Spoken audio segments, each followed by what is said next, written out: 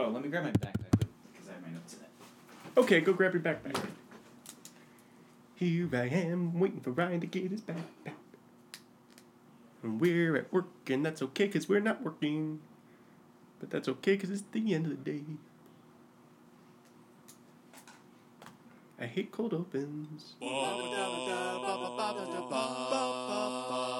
Lois and Clark is our jam. We're talking about Terry Dean and Superman. We'll cover it all, at least we'll do what we can. And now it's time for the show. What a show.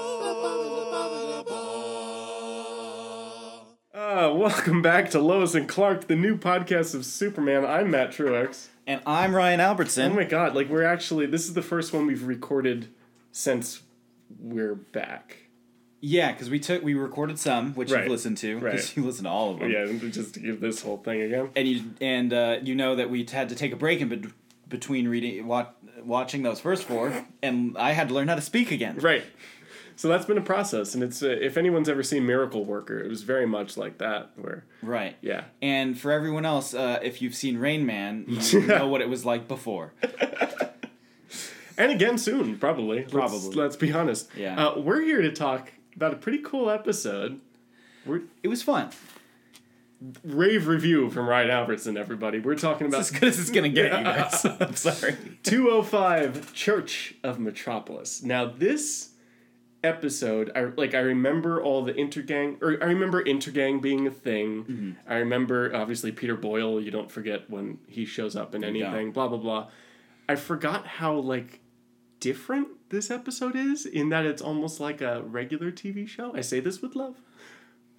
But you know what I mean? It's funny to me that you think this is what a regular TV show is like. No. Okay. But I definitely think it had a different vibe than the episodes I'm used to. It was nice to come back to something like this because it was actually a little more engaging than some of the other episodes we've watched and funny, and it had fun Superman stuff and, an introduction of a new villain, which I thought was interesting. And a new love interest, a lot going on. Yeah, it had a lot going on for it. Now this is the first real rival love interest we've had. Yeah, there's been little bit parts where someone's flirting with him and stuff, but I don't really remember. Has he even gone on a date with anyone else before? I don't think so. The only person I can remember flirting with him was the sheriff in Smallville. Oh yeah, wound up shooting. Yeah. Who he dated when he was younger or whatever. Yeah. Was there even a line? I don't even remember. I think I remember that was the context. That was kind of the implication. Was that they had at least had something. Right. Maybe they were just friends, but there was, she definitely was she had longing. She had a little claws out with Lois too. Yeah. I mean, who doesn't? Right. I can't think of anybody else. I mean, we had Kat last year who was just constantly trying to. But not like a direct. No direct romantic frustration. Although I remember her getting jealous all the time. Lois? Yeah. Yeah, but I think that was just from random flirting with random characters. And I think that was more stuff of he's getting the story, or he's ma. It was that type of. Yeah, maybe that's stuff from more of the more recent episodes that we did from season 2 before. Maybe that too. I do have some vibe of that, but I don't know. Okay, and then obviously on the lowest side of things, there was Lex last year as well. True. So we know what a rival for her affections looks like. We will get another one for her. Of course we will. Obviously, we'll get it. Yeah. Yeah. I'm not going to put numbers on stuff. There's going to be rivals. More drama. More drama. I'm glad there's drama in this show because I don't have enough in my life. This is good drama. This is easy drama. This is, how it's going to go drama, and you're fine with it. That's a comforting thing to me. Uh-huh. I think show. You may know how it was going to go as you've seen it before. Well, sure. I had no idea where it was going. But I mean, guess what? I was actually consistently surprised in this episode. There's a lot. Okay, let's do the recap thing, and then we'll get into shit. So this is, as we said, 205 Church of Metropolis. Original air date October 23rd, 1994. Written by producer John McNamara. So right away when I saw that, I'm like, oh, that makes some sense. This almost feels like, here's the script we should have always been doing. Mm-hmm. Here's the show. Here's us setting up villains and love interests and all this right away. Yeah, you know? there is a lot of serial content. Yes. Yeah, and which you'd want a bigger player to inject into the show rather than good some point. Joe Schmo writer. Right, you would want a producer who has an overview of the entire it's series. like a Vince Gilligan episode of Breaking Bad. Right, exactly. Yeah. Directed by Robert Singer. Okay, so Recap. In the episode, we open with, oh my god, our favorite character, Uncle Mike, is back. Oh my god, what a guy. We've never met him before. I was concerned. I was very much like, I don't remember an Uncle Mike at all. Yeah, you're good. So we're opening up at Lois's Uncle Mike's restaurant. Which, I could really do a sandwich right now. Right, like an Italian restaurant. It was called like Cafe Americana, which, wasn't it Rick's Americana Cafe in kind of a famous movie? Casablanca? No memory? I thought you were going to refer to another episode, and I was just going to believe you and nod my head along and be like, yeah, I remember that. No, in Casablanca, isn't it Rick's Americana Cafe or something? That sounds right. I know it's Rick's something or other. Something. Okay, I haven't seen that since film school. Anyway, probably not a reference, but since they shot it on the same studio, I figured it was probably linked. Whatever. Anyway, Clark has to go to the bathroom, and when he does, which also made me think, I tripped out on this for a second, because I'm like, I don't know if Superman pees or shits. I assume he does. He must. We've never discussed it. Well, I mean, he eats a lot. He doesn't need to, but he eats a lot. Right, because he processes energy through the sun. Like a plant. Like photosynthesis. Yes. So yeah, he must shit, and it must be completely undigested and edible. Or it is digested, and it's just he doesn't need to. Because on Krypton they had to eat. I just would rather imagine that we're Superman, in the recap. I just could imagine Superman eating like a sick bowl of soft serve, and then soft surfing it out of his butt right into my mouth, and that's what I want to believe. And that's why you listen to Lois and Clark. I do this show as if like 20-somethings and 30-something men listen, although we know that's not true. That is not the case. No. Sorry everyone. I'm a horrible human. Anyway, I almost gave up the game there. Clark. Thank you for my soft serve. Yeah, really. Clark goes to the bathroom, spots. Let me get through the fucking recap. Clark goes to the bathroom, spots the worst bomb placer ever guy. Just in the alley, holding his bomb up, really obviously. Guess what? Superman stops it. They grab the guy. Guess what? He's a gang member. And he's telling Lois, "Oh, you a dead girl." Yeah. I was immediately concerned about the racial implications of the scene, but then later on was relieved when I met the rest of the gang. The other white people we hired? Yeah. Don't worry about it. Yeah. So, at the police station, obviously Lois and Clark and our favorite character of all time, Uncle Mike, goes to give a statement, and we meet Mason Drake. ADA, a blondie, ADA in Metropolis, who's got all the time in the world for Clark Kent, his dreamy looks and his beautiful glasses. She loves him. Yeah. She immediately loves him. So she must like Superman then, right? Yeah, of course. They look the same. Right. Duh. We'll get to it. It turns out she hates Superman. Oh my god. What right does he have to go around arresting people? Is this his jurisdiction? If he hurts someone, is he insured? That's what she says. Also, not the first time we're going to talk about insurance this year for superheroes. I think what it is. Get ready. As a creative type, that's definitely the first place my mind goes when I think of superheroes. Right, romantic comedy with Superman. Mm-hmm. First thing out of the gate. Let's not forget, meanwhile, in the background, we got a beautiful dose of police brutality to baby rage. Yes. How about that? Our gang banger. Our intergang member. Our intergang banger. What are we doing here? Oh, we also established there's a lot of flies in Metropolis. Here at the police station. Dude, Lois gets not going to come back. Lois gets bit by a fly through her pretty thick-looking suit jacket. Yeah, that happened. My girlfriend specifically pointed out in that moment, like, through the jacket, she got bit. Why not on the neck? She's got an exposed hand or something. Yeah. Just something exposed. Yeah, and in that moment, I turned to her and I was like, "Welcome to Lois and Clark." Little did I know it would actually pay off. It will pay off. Meanwhile, out on the street somewhere, to the other side of the lot, Perry is introducing Bill Church, millionaire philanthropist, owner of Costmart. Bill Church. They're opening up a Costmart franchise in Metropolis, and it's about damn time. They need it. They're a big city. Yeah. They're booming. They have a lot of mom and pop shops that are just taking up too much real estate, and we need to shut them down. Don't like it at all. And we wanna eviscerate the lower middle class. We wanna crush it down into a small box. I didn't even consider that I would have triggered you onto something on this. And now I'm just regretting a lot of life choices, but it's fine. Keep going. And so that's the plan. So, well, not the public plan. Mr. Church seems to be pretty loved by the crowd. That's yeah, they're into him, and he's a sweet looking man. Yes. Yeah. Oh, no one would think Peter Boyle is a bastard. No. No. Turns out Peter Boyle's a bastard. I mean, honestly, he's pretty curmudgeonly looking. Yeah, that's what I mean. Yeah, but the other roles I know him as are from Everybody Loves Raymond, which he's not a very loving person. No. And Young Frankenstein, which he is kind of a loving person, but he's also a monster. Yeah, he's adorable in Young Frankenstein. Adorable's the perfect word for his performance. That's the most adorable Frankenstein, if you ask me. Yeah. Frankenstein's monster, rather. Well, Frankenweenie's pretty adorable, but I'm not familiar with that. I haven't seen it yet. Fair enough.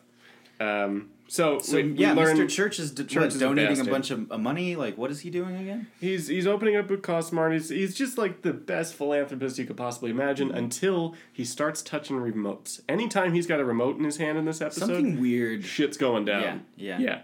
So like he's full on like secret entrance, underground, big panel of like, who can we fuck up today? People around the world, you know, like he's a bad guy, bonkers. Yeah. Then we also meet. Also, he has high blood pressure, which have high blood pressure. You got to be careful and delegate, like he said. Right. But wait, you're glossing over the start of the B story we got in the last scene.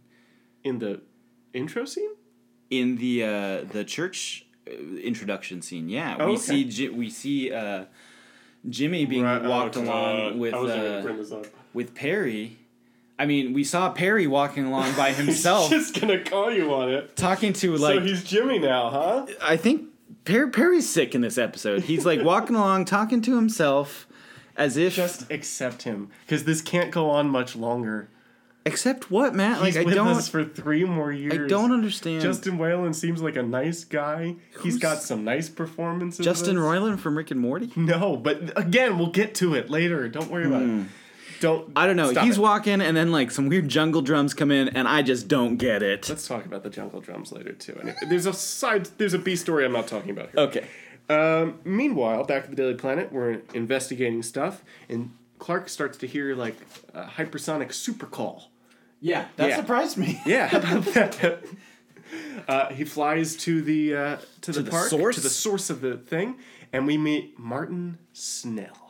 Actually, we met him in the last scene, but you interrupted me. Yeah. We meet Martin Snell, played by Bruce Weitz, who is Mr. Church's, like... confidant, lawyer, fuck-up guy. General. He's his number 2. Yeah, it's his number 2, absolutely. And this guy, I loved his performance throughout this entire episode.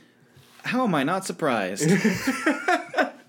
I like a villain. I like a villain who likes to be a villain. Yeah, I mean, he's over the top and has a brilliant, sinister laugh. Yeah. And that's right up your alley. Can count like the best of them. He spends a lot of time counting in this He's very good at counting. So let's talk about what happens. He calls Superman.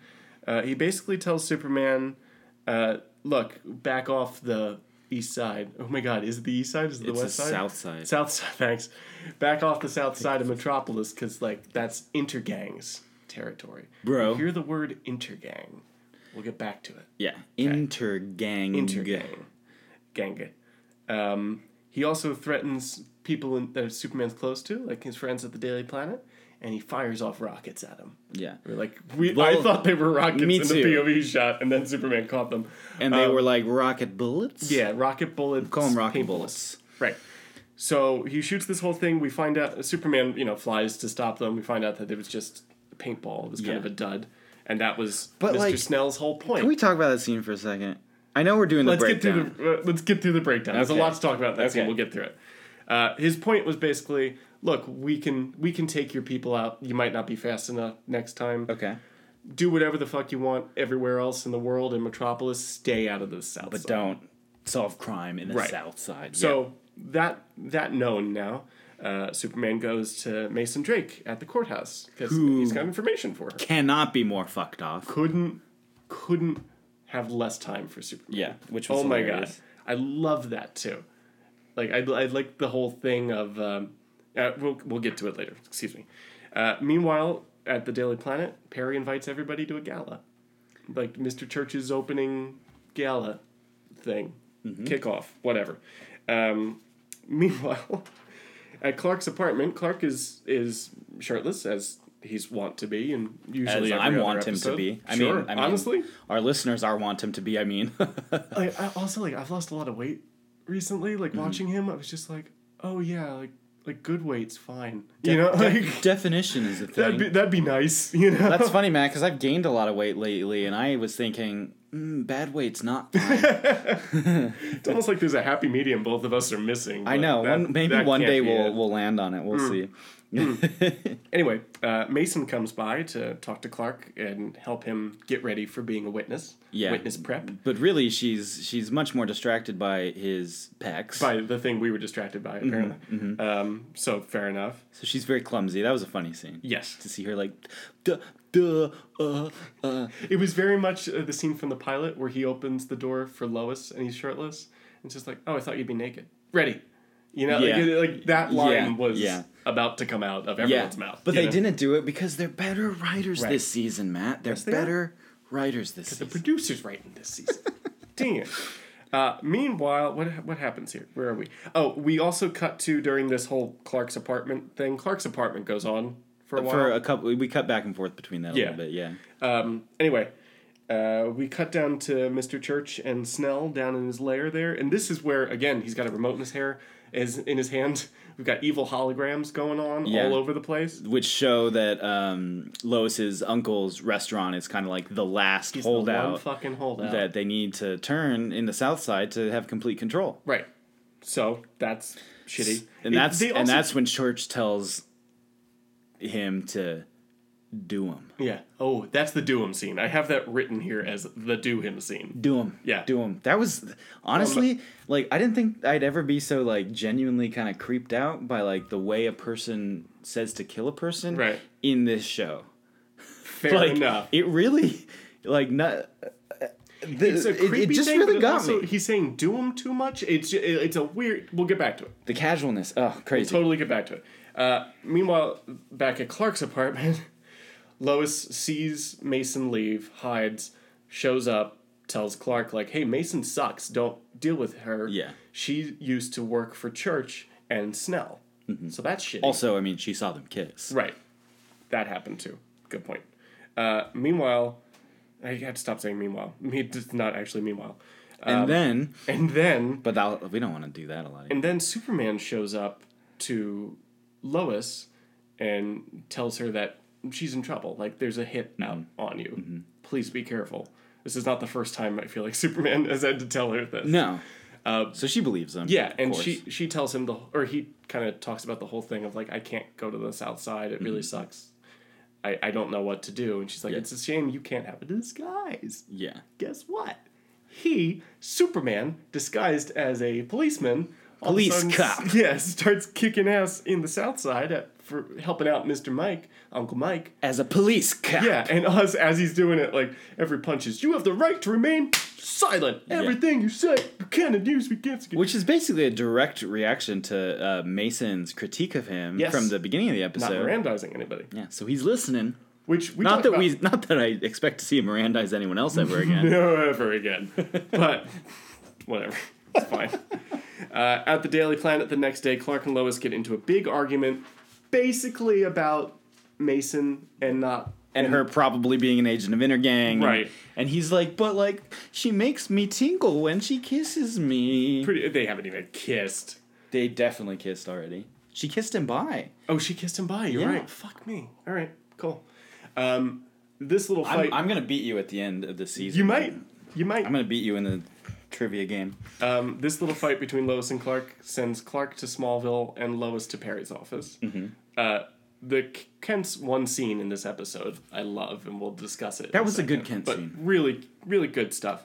Back at the courthouse, like we're in court today, where it's the inter-gang member who tried to blow up is being tried. Whose name was what? Baby Rage! How did I forget Baby Rage? Which is like pretty good name. So Baby Rage, the bomber who tried to blow up Uncle Mike's shop in the beginning, the gang member who tried to blow up Uncle Mike's shop in the beginning, is now on trial. Clark is on the stand testifying for Mason, though Mason, it's like one of those like cold, like we're not friends anymore, so thank you, Mr. Kent. Thanks a lot. Whatever, yeah. In the seats of the courthouse, Lois and Clark kind of like reunite or apologize to each other, and then the case is kind of on shaky ground because it looks like literally he wasn't arrested properly. He wasn't Mirandized properly. Yeah, and the address on the search warrant was wrong. Yeah, so real stupid shit. Yeah, and immediately Clark looks at Lois, and I feel like they're like, wait, like she's in on this because she was in charge of that stuff. That was her department. Yes, and it looks creepy. Excuse me. It looks shady that she wouldn't be doing this, or that she would be doing this badly. Mm-hmm. Also, is the talk about Mirandizing here, is that a reference to Superman? Because they don't specifically say that it's because Superman got you. They don't, but that might be part of it. Right. Yeah. Okay. So maybe they just don't quite get into it, which also might be safe for them not to get into it, because then every time he gets someone, are we to assume that that case gets thrown out? Yeah. Ooh, I smell Courtroom v Superman coming. That's the also Superman not the movie last I want. Also not the last time he'll be in a courtroom this season. I've seen there's a lot of courtroom scenes in this show. There are a lot of courtroom scenes, you're right. But seeing that her case is about to get thrown out, Mason sides up with Lois and Clark. And they're going to take down Snell because she kind of figures out that maybe she can't really trust him. Yeah, maybe he's shitty. So they set him up. They set up Snell. She goes to him basically looking for a bribe for information for this, excuse me, for this police officer that apparently is going bad or going against Intergang. Yeah. During which she gets him to admit that he's paid off and bribed a bunch of cops. Exactly. Yeah. And does it on tape. Yeah. Which apparently one consent recording in Metropolis is totally fine. Good enough. Yeah. So it works, and the case is won. Everybody goes to a gala and dances and cuts in and drinks too much Coke, and then Lois goes home and dances with Superman, and that's an episode. That was the episode. All right. Where do we want to... What do you want... What? First note. Biggest note. Biggest note. Terry's hair in that last scene... Yep. While they're dancing... Yep, let's do it. ...was gorgeous. Oh, and it's time for... Look at the sound you made on the thing. That was, of course, the horn that signals the return of... Harry Thatcher. Harry Thatcher.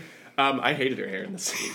Why? Because it looked like mine used to look? When it's all crimpy and curly, but also, like, wet and heavy.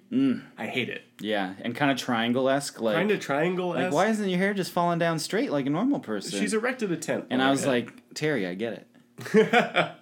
Look, I've got weird hair problems, too. I understand, too. But... that's not my Lois. Yeah, I liked it. Curls are awesome. Did you really? Okay. Well, I mean, it was a mix-up, and the whole time I was like, how the hell am I going to do Harry Thatcher? That she's just wearing the standard straight bob all episode. There's that, yeah. So when it happened, I was like, content! Something to talk about! Yeah. And it also reminded me that I cut my hair, and I miss it. You look good with the short hair, though. Guys, he looks good with the short hair. I look fine. Yeah. But I was also thinner when I had my long hair. So okay, so what are you missing here? So I look better. Yeah, I see. Well, you've got to... I think the hair made me sweat more, which, like, now I'm holding on my water weight. Oh, that's interesting. Because I don't sweat the same amount or anything. Right, yeah, you're not literally wet right now. That's I generally run moist, but remind me not to call you wet again. I shake my hand. Tell me how it feels. No, I don't. I cannot. I asked my sister. I cannot control it.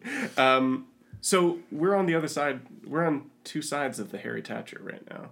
Mm-hmm. I guess we're just gonna have to agree to disagree on this. Yeah, what would you call that style? Curled? Crimped? Crimped? I don't know. I'm trying to think of the words my cousins taught me as a kid. Yeah, yeah. Honestly, given the occasion, it did look a little messy. Yeah, wet dog. It looked rushed. Yeah. And there's, I don't know.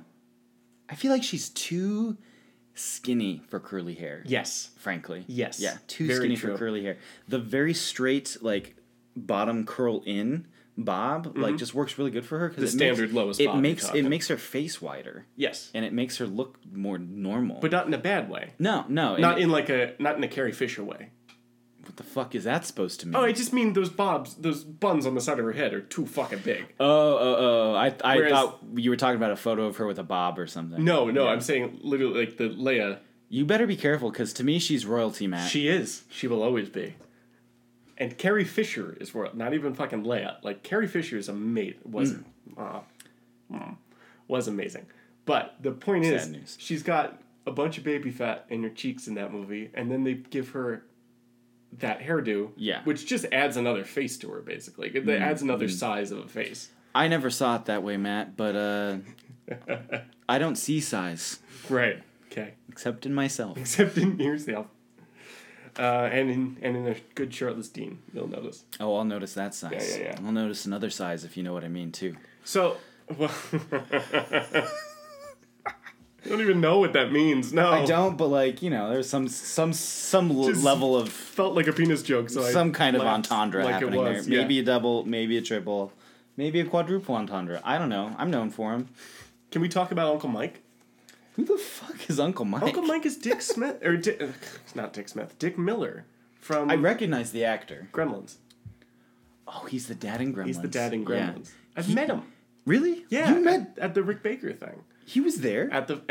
Just fill audience in. I got to work on a photo shoot for Empire Magazine for a Gremlins piece they were doing, and Dick Miller was there. Yeah. And he was a very nice guy. And it didn't even occur to me at the time that he was in Lois and Clark, or of course I would have talked to him. We didn't even have this podcast yet. Sure. But I still But you were still a fan. Hey, Uncle Mike, man.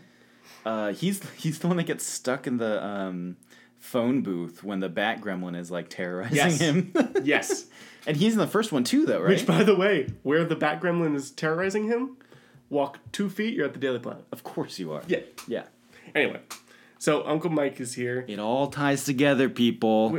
Suddenly Lois has family in Metropolis, but Lois's whole thing is like, I don't really like my family. You know, it's just a weird thing. Yeah. I don't know. It needed to be there, I guess, for the emotional connection or to make us care a little bit more about Uncle Mike's Cafe. There. I mean, that's what the writers thought. Right.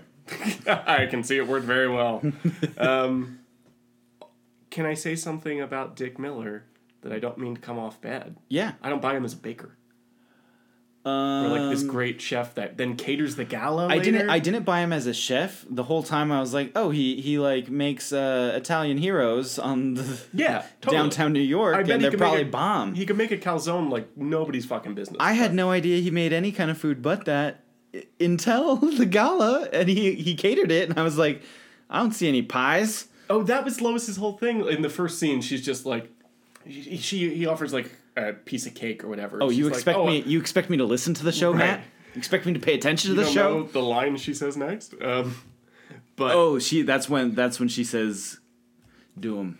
That's when she says, "Do 'em." Yep.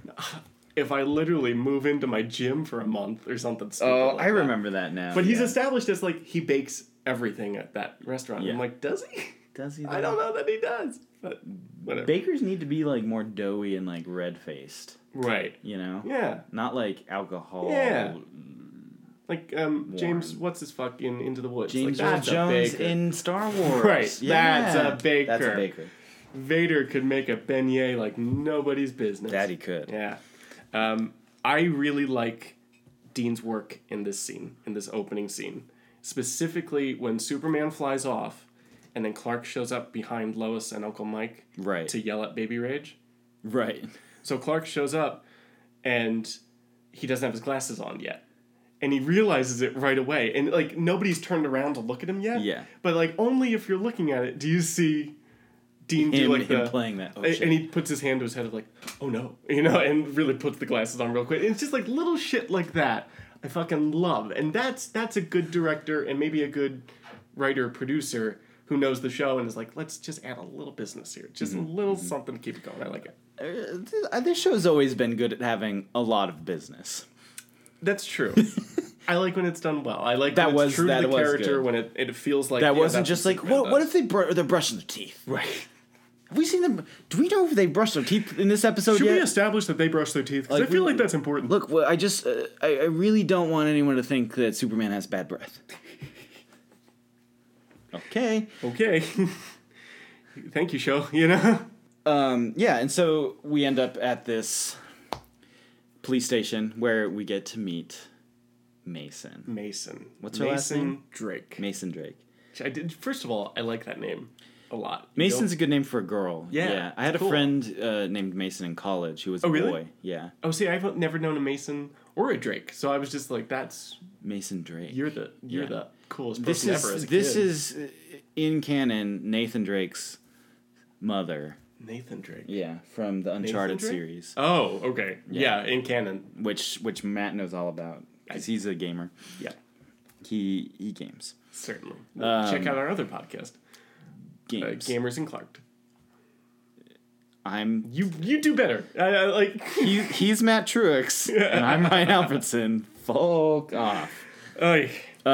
Anyway, so Mason's Mason is the anti-Lois. The anti-Lois, blonde, so nice, beautiful dark eyes though. That woman, Farrah, whatever for her name, really Farrah Falk, I think.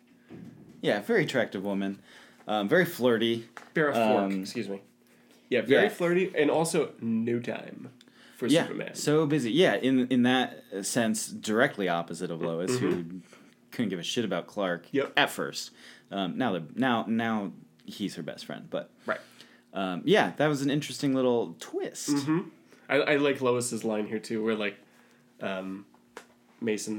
Clark was like, "I'll get you in touch with Superman too," when he'll give a statement. What? She's like, "Oh fuck, I guess I have to talk to Superman." And Lois is like, "Most people call that an honor, or would consider that an honor," and that was a weird moment too because I forgot, and it happens a lot in this episode. I forgot how weirdly distant and Squirrel crushy Lois and Superman are. Yeah. Because they're not close yet, really. No. They know of each other, and she likes him, and he looks at her a certain way still, because he is Clark. Yes. Yeah, there's that, too. Yeah, he's kind of a super player in this episode. Whatever you say, Matt. No, well, in that he's allowing... Clark spends time with Mason, and was going to go on a date with her if that hadn't gone out, and then they kind of smooth things over at the end of the episode, so she's still romantically on the table. Yeah. Meanwhile, after Clark slow dances with Mason, Superman shows up and has a wonderful little moment with Lois at the end of the episode, where my note was simply, how are they not fucking? Well, I mean, they were flying. Right, but how have they not? Like, it's the most romantic thing in the world.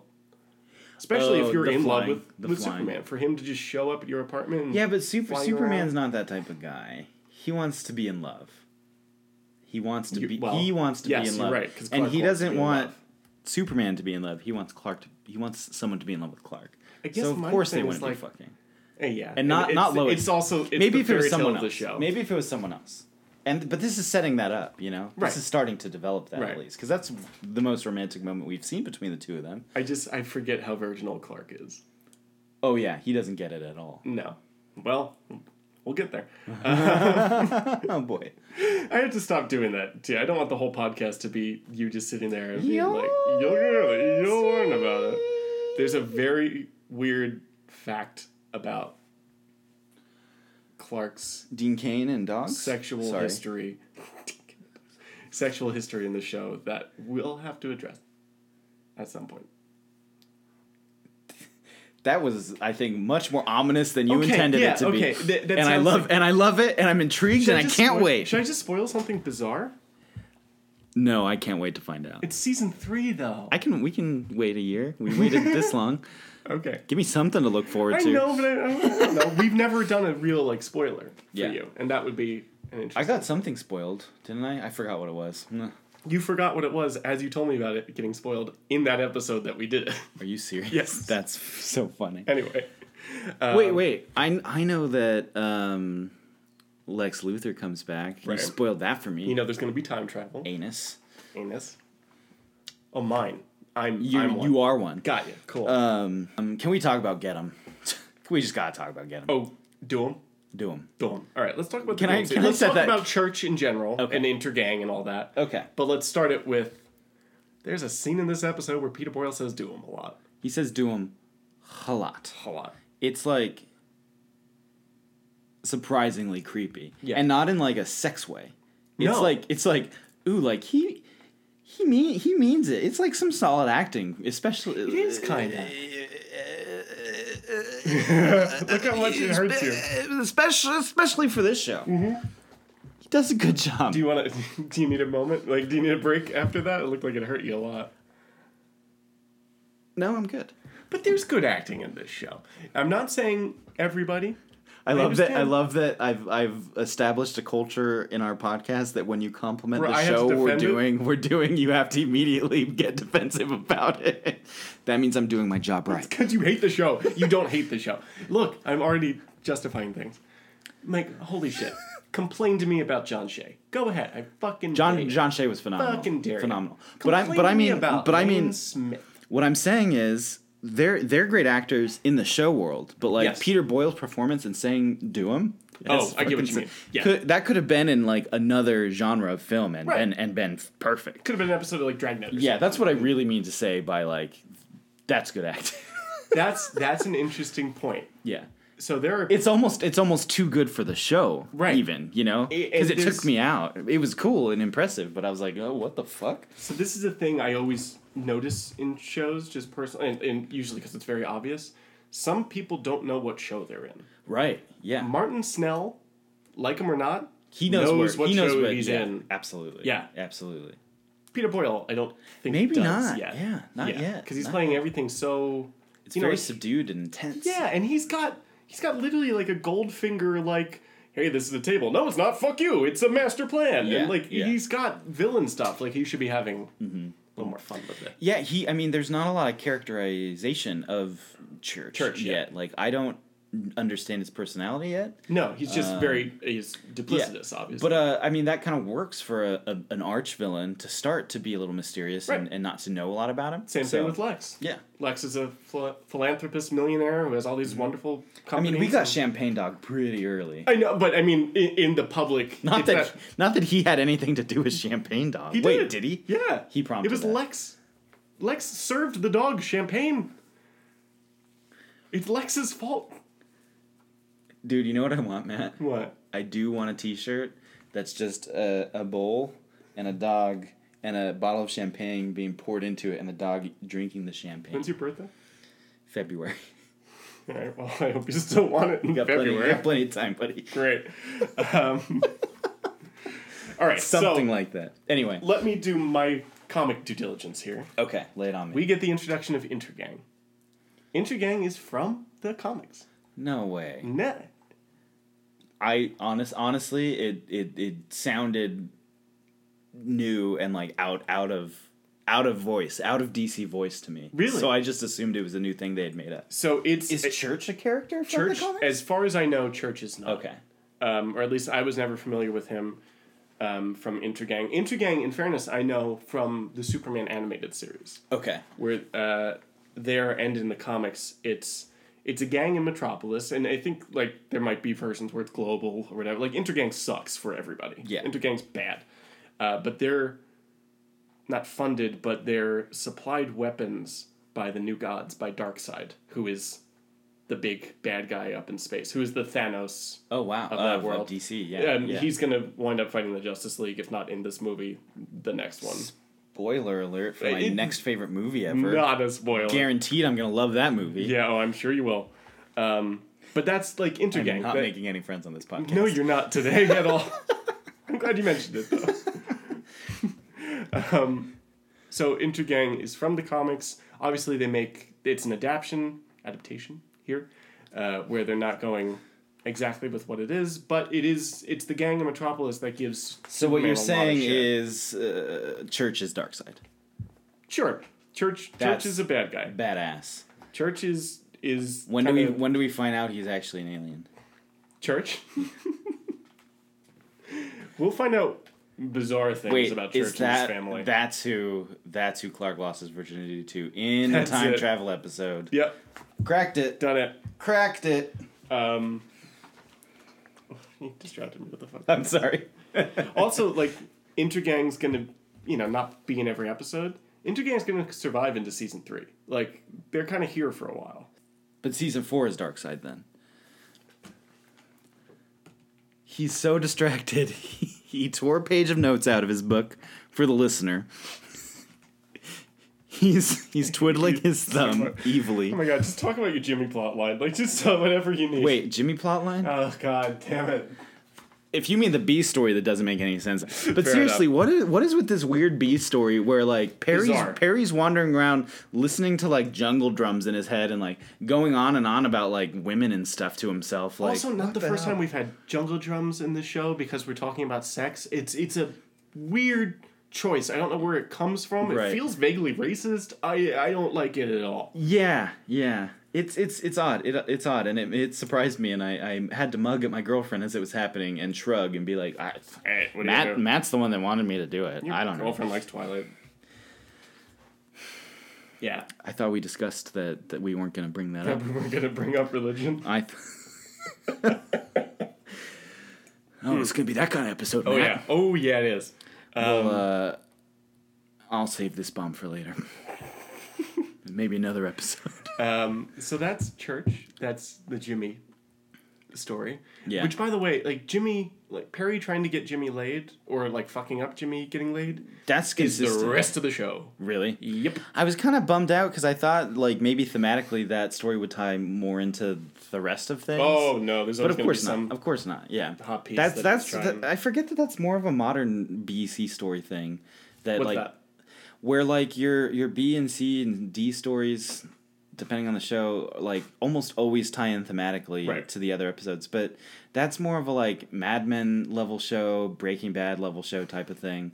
It's I was thinking it was Arrested, but Arrested Development's really good at that. But that's not a sitcom. That's not a normal like show's prerogative. True. And also, this is the thing. I'm a big fan of The Good Wife. Mm-hmm. I think it's the best written show that was on television, and their sequel this year, their spinoff, was the best written show that was on. It was on like the CBS app or whatever, but it's incredible. Mm-hmm. And their whole thing is like, whatever case she's working at, at least she's a lawyer on the show. Whatever case she's working has nothing to do with her fucking life, because a case is just gonna walk in. Yeah, it's not gonna be thematic because like, her daughter's trying to get into the church, so a religious case comes in. It's like, no, we're trying to get into church, and then a copyright case that wouldn't be authentic. Yeah, I always that'd be too on the nose. I like shows that do wrap that up, but I also do like ones that kind of respect the reality. Yeah. Quote unquote reality. I know we're talking about Lois and Clark here. No, but that's fair. That's completely fair. Yeah, I might be being too harsh and too pedagogical about it.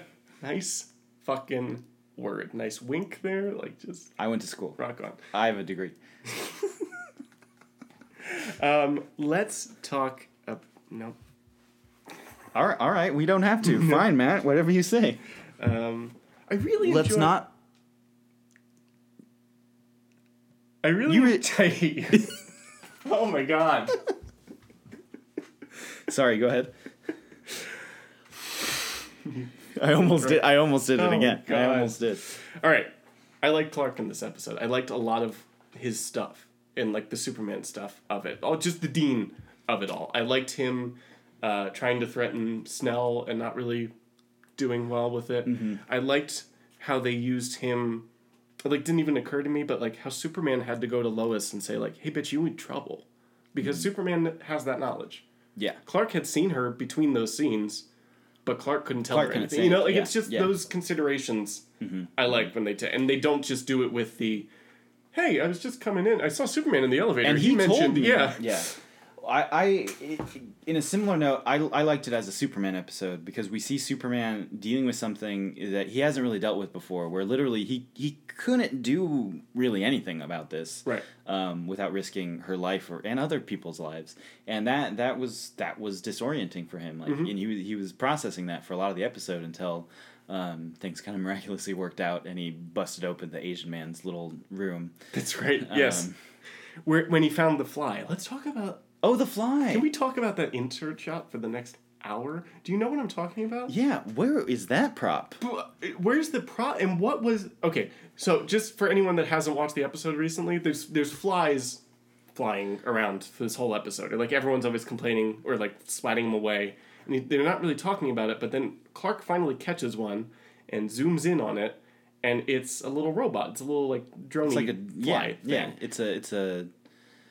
Oh, what's the word? It's a bug. It's a bug. It's sure. like a bug, like not a you know what I mean by a bug, like one. I'm thinking of the Matrix. One that the KGB would put in under my lamp because they found out that I'm a socialist or something. Mr. Bond, that's pretty good. Yeah, I mean a spy. See, I went to the Matrix when I'm not a socialist. I went to the Matrix when they put the little thing in his belly. Ugh. You know what I'm talking about? And then, like, he gets in the car with Trinity, and they're like, "You've been bugged." I'm like, "Hey, this movie made a joke. You know, like, look at this. It's great. Bug is a bug." Yeah. Anyway, they zoom in on it in his fingers, and you see the little robot bug thing going. It looks like a little, like, red and black fly. Yeah. And then you see his fingers. Yeah. Like his zoomed-in giant fingers. Yeah. It looked bizarre. It looked okay though, like it was just one of those things like, oh, they spent money to figure out how to do this. It was probably a larger size prop. Oh, totally, of course, and just like a printout zoom in blown up photo of his finger. If you look at it, it looks like it's made out of foam, like it's real. It's like the finger? Two big sculpted fingertips. Oh, I gotta watch that. Holding this thing together. Hilarious. It's strange. Talk for a second. I'll try to pull it up. Now that's a prop I'd want, frankly. Yeah, because it is cool. I like the design of the robot. I remember it being more white and red rather than black and red, though. Maybe it was I just crazy? Oh no, it's gonna be. So I've got it on my iPod here, but it's gonna take for fuck. Oh, you got a picture to show me on our podcast? Awesome. Just as a visual reference for the two of us. Yeah, could you pass me the crackers and can I start eating some stuff on this podcast? The worst person. Oh my god, I totally found it. Oh, and it reminded me of the scene before it. He does the super excuse to both of them. What was it? I need to go do I need to go. Where? The thing. Yeah, I told you about. I'm going. I go. The thing. I have to go. And like, does he do that a lot? All the time. I love it. I love that. I like it. I want to start doing that just to my friends. Just to leave. And then people get to start thinking that you're Superman? But like, unfortunately, Superman doesn't exist, so that doesn't make sense. Wait, what? What are you showing me? That's not cool to say, man. Superman doesn't exist? I'm stalling because you still don't have it up. I'm trying to look at this picture. It's really hard. All right, 1 second. Oh, you have the episode itself. I have the episode itself playing. We're just playing out the scene real quick. Lois looks very confused. Clark's going away because he's got a robot bug in his finger. Here we go. Asian man. Oh, this is very exciting. Look at that. Oh my god, that's bonkers. Oh, yeah. That is two, I think, foam or rubber something fingers. Yeah. With his fingerprints. It looks like wood. It almost looks like wood grain with the fingerprints. You're right. Yeah. It is a bizarre shot. It's kind of cool, though. They went for it. Yeah. I wonder how big that rig is. That'd be interesting. That would be interesting to see. Also in this episode, and just looking at my notes, and now this is the part of the podcast where we just stray notes, apparently. Get the rest of it out. We do get a Lex call out. What was the Lex call out? Lois was saying that Mason sucks.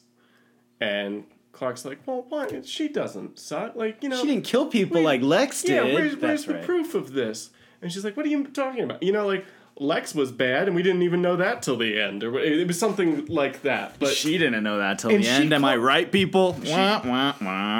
She brings him up as, well, Lex Luthor was, and I'm like, no, you're talking to Clark. You're both very familiar with who that man was. Yeah. You can just say Lex, you know?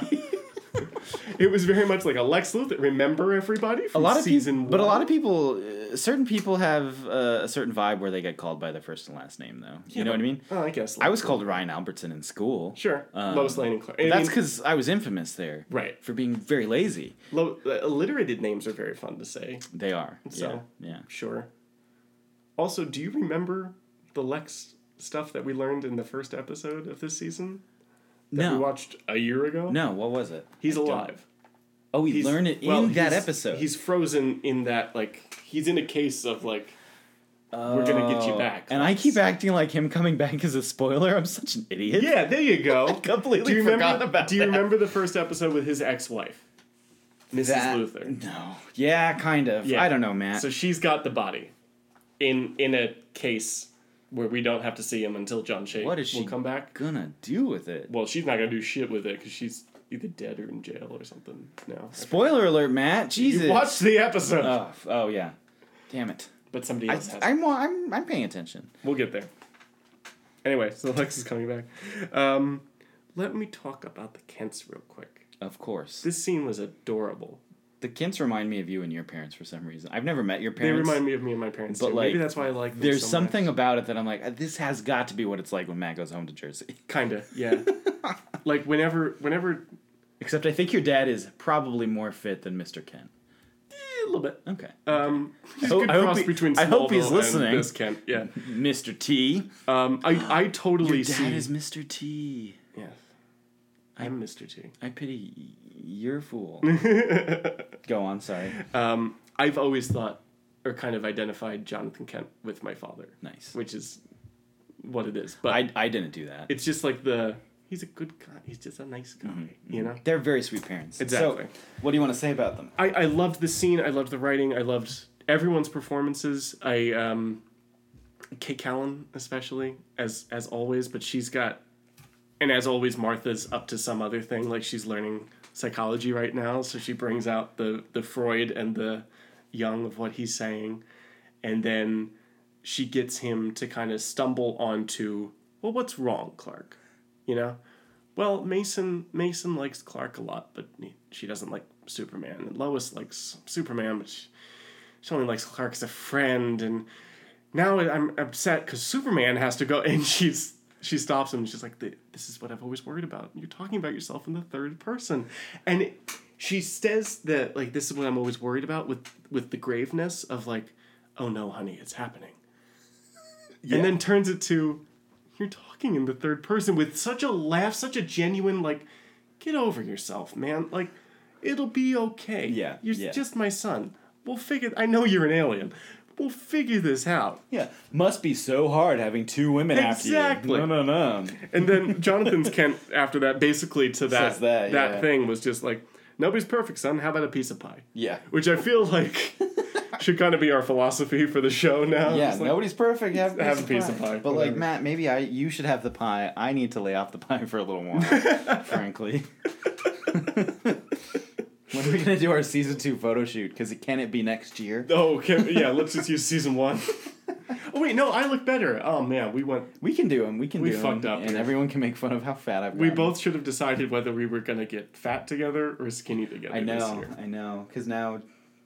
Well, I think it's good for you, because you're going to look even better. It's good for me, but then you're going to get skinny and I'm going to blow up again, and we're just going to be in the opposite chair. Yeah, and I don't even have my hair anymore. Like, I'm a mess, guys. Yeah. Oh, yeah, we can't do a reshoot because you don't look like Lois anymore.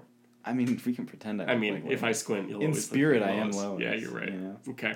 But that's 205, pretty much. I mean, like, and it sets up a lot of what's coming in season 2. Like, are you excited to see more Peter Boyle? Of course, yeah. He's a phenomenal actor, and I'm definitely intrigued by where his character is going to lead. Because he's not an overt replacement of Lex. No. Because his character's a little different. But he is, the new arch-villain, and we need to figure out, like, what... his place and things. Yeah, what that's going to be all about. So we're going to meet a lot of the church family And one of them I've told you already is Bruce Campbell. And it's Peter Boyle and Bruce Campbell. Spoiler alert, Matt. Kind of Jesus. Next you're going to tell me Lex Luthor comes back or something. But, like, it's something to look forward to, is my point. Like, Ash and Frankenstein's monster go after Superman. That'll be cool. How consistent? Great. How consistently is he in episodes? Is he like always in now? Campbell? Yeah. Or Peter Boyle? Peter Boyle. No, we'll do typical of like a 22 show where like we'll have a few, if we can call Intergang stuff mythology episodes, or at least it's like the ongoing 5 of those and littered throughout. Okay, cool. But there's still time for zaniness and crazy things and smart kids and time machines and Metallos and everything else. Does the Metamite 5 come back? Yes. Excellent. They time travel back to get it. I just want, instead of my Metamucil in the morning, to take Metamite 5, because I want to phase 6. Man. I need to learn how to print money. Or stage 6, whatever the fuck. I hate that goddamn episode. Stage 6ing! Let's end on a nice note. Let's end on a Superman and Lois just flying around, having fun together. I mean, flying around is a strong statement. They were kind of floating, Matt. And dancing. And I'm going to do my best to make this as bad for you as possible. Thanks. They do the type of dancing flying, too, that they do in some Superman stuff, where I'm just like, you're not holding her. She seems to be walking, but her feet aren't on the ground. Like, what the fuck? It's just not a great effect. No. But at the same time, it's really cute. And then, like, Perry has the whole thing at the gala when he... let's talk about that real quick. Okay. Lois and Clark are dancing. Mason comes over and asks, can I cut in? Do you mind if I cut in, Lois? Yeah. Which is... It occurred to me watching this episode, such a fuck you move whenever most people do that in that situation, you know? But then Perry comes in with the save. And, like, she's not out of Clark's arms for 2 seconds when she's in Perry's. Yeah. And he's just like, I warn you, I dip low and I dip suddenly or something like that. And he dips her throughout, and it's very cute. And then Superman ends doing that. That's the freeze frame. They dip her. Of course. And it's just like, it's stupid. It doesn't make any sense. Yes, these people should be together from all signs, because that's a pretty romantic thing that's going on. Mm-hmm. But it's cute. Like, that's the fairy tale of the show that I get, that I enjoy, and then when we talk about it like this, it gets lost on me. Yeah. Like, literally, I think earlier in this episode, I was like, it's weird and fairy tale, blah, blah, blah. But it's, like, that's what Lois and Clark is to me. That's the Superman story. Interesting. And I love that character lends itself so well to something light and happy like that. Whereas my other favorite character, Batman, would never... in a million years would you see something like that in a Batman anything. Well, Batman can't fly, Matt. Well, I mean, even just ending on, like, the cute note of he went to someone's apartment and blah, blah, blah. It's all really nice. They do it in one of the movies, but it looks stupid. What movie was that? Batman Forever. Nicole Kidman's sleeping naked under one sheet, and he rolls up and is like, I want to be with you. And at that point, Chase Meridian, Nicole Kidman... I want to be with you everywhere. At that point, Nicole Kidman has fallen in love with Bruce Wayne and says, like, no. And Batman turns around and smiles because he's like, Bruce Wayne's going to get it. Booyah. And then the rest of that movie happens. You mean the rest of the best Batman movie ever? Totally. Ever directed and written or shot? It's batshit crazy, but it's wonderful. No, it's batshit crazy. It's Batman. It's Batman. It's Batman. All right, so that's an episode of Lois and Clark. Glad we ended on Batman Forever. Yeah. Next week, I have bad news for you, Ryan. What? The VHS player fucked up. Oh. We don't have episode 206. What? I know. It's okay, though, because it's a boring episode. Oh, good. So don't worry about that. However, next week's episode should be pretty cool. What are we doing? It's called That Old Gang of Mine. That Old Gang of Mine? And that's episode 207, you said. Episode 207, Bonnie and Clyde, John Dillinger, Al Capone, and Babyface Nelson come back from the dead and wreak havoc on Metropolis. Oh, no. I hope there's a Kryptonian there to save them. There might be. We'll figure it out. We'll see. Anyway, there's some cool stuff in the next episode, too. Like some fun Clark and Superman stuff. Sweet. So it should be interesting. That sounds fun. It'll be interesting to see who they cast as those characters. Yes. And whether their performances are good, because I don't remember. Can I guess? Let me predict who plays the characters. Give me each of them. Al Capone. Definitely Al Pacino, obviously. It was, yes. Babyface Nelson. It's just Baby Rage's actor, but as Babyface Nelson. 2 for obviously. 2, man. Bonnie and Clyde. that was whoever played Bonnie and Clyde originally. Right. In Bonnie and Clyde. You're right. Mm-hmm. Mm-hmm. So it's original. Faye Dunaway and Warren Beatty. Mm-hmm. Well done. And John Dillinger. John Dillinger, played by Bruce Springsteen. Oh, see, that's the one you missed. Damn it! Before he played him in Public Enemies, Johnny Depp actually started off his John Dillinger career in Lois and Clark. Oh so, my God! Look forward to him. Remember, just after hot off of 21 Jump Street. Yes, and remember, he had heat then. He loves makeup. He's an actor who likes to disguise himself. So like you almost won't recognize him. So this is like the early stages of like the Depp. Burton. Your Edward Scissorhands. Okay, I'll be watching out. Ed for him. Wood hasn't happened, but it will. But you know. Yeah, and you can tell it has. Anyway, look forward to that next week. Before we go, what's going on outside of Metropolis for you? What are you digging these days? Well, I plowed through Fargo season 1. Oh, I've never even. Which was awesome. Yeah, it's phenomenal. Really well written. A little weird sometimes, but really fun. So that's been cool. And besides that, not too much. I've been busy working on something of my own, really intensely. A really cool script idea. And I'm really into that. So that's can't wait to fucking read it. My main focus. You'll read it soon. Nice. You can just act 1. I'll take. I'll send you my act 1. I can send that to you. Okay. That's ready. And give me your caveats if you're like I have to rewrite whatever. But yeah, okay, I'd like to see what's going on. It's time for some feedback to start anyway because I need that done by the 13th of next month. Yeah, there you go. Yeah, cool. Get it to me. Bella's birthday. Of course. Stephanie Meyer Day. Right. Because how did this not tie into Twilight for you? Say it. Yeah. What? All right, that's enough. Fair point. What about you? What have you been watching? What are you into? I haven't really been watching that much, to be honest. We've been listening to it here at the office a lot. I'm just tweaking out on Fleetwood Mac. Oh, I didn't realize how many songs of theirs I loved until I got like a compilation recently. It's crazy, huh? Holy shit. My favorite thing now, like, I'm single now, so my Sundays are very lonely. But I just sit out on the porch and I paint all day. Yes. And last 2 weeks, I listened to like a 4-hour mix of Fleetwood Mac. Yes. Didn't skip a single fucking. Even the like not great songs are fine. Yeah, the ones you don't know necessarily. Yeah. The not the big hits, but they're great. They just become background music. Stevie Nicks' voice is phenomenal, and yeah. And so much of it could have come out yesterday and been awesome. And some of those songs just hit these points that just like make me want to. They're inspiring. They're victorious. Like The Chain. Yeah, not like a victorious message or anything, but so fucking cool and driving and like Tusk, that when I played Tusk for it. Awesome. Yeah. Anyway. Yeah, I had a moment like that when my sister had a Fleetwood Mac mix in her car on this road trip we did. And she was like, "Can I put this on?" And I was like, "Fuck you, Fleetwood Mac." Yeah, right. And she put it on and I was like, "Oh, I was wrong about this my whole life." Yeah, apologies. Yeah, good stuff. Yeah, cool. So that's us. We'll see you next time for episode 207. Mm-hmm. Don't hate us too much for this. No, thanks for listening. Thank you for listening. And for Lois and Clark, I'm Matt Truex. I'm Ryan Albertson. You want to say it? Folk off, everybody. Bye.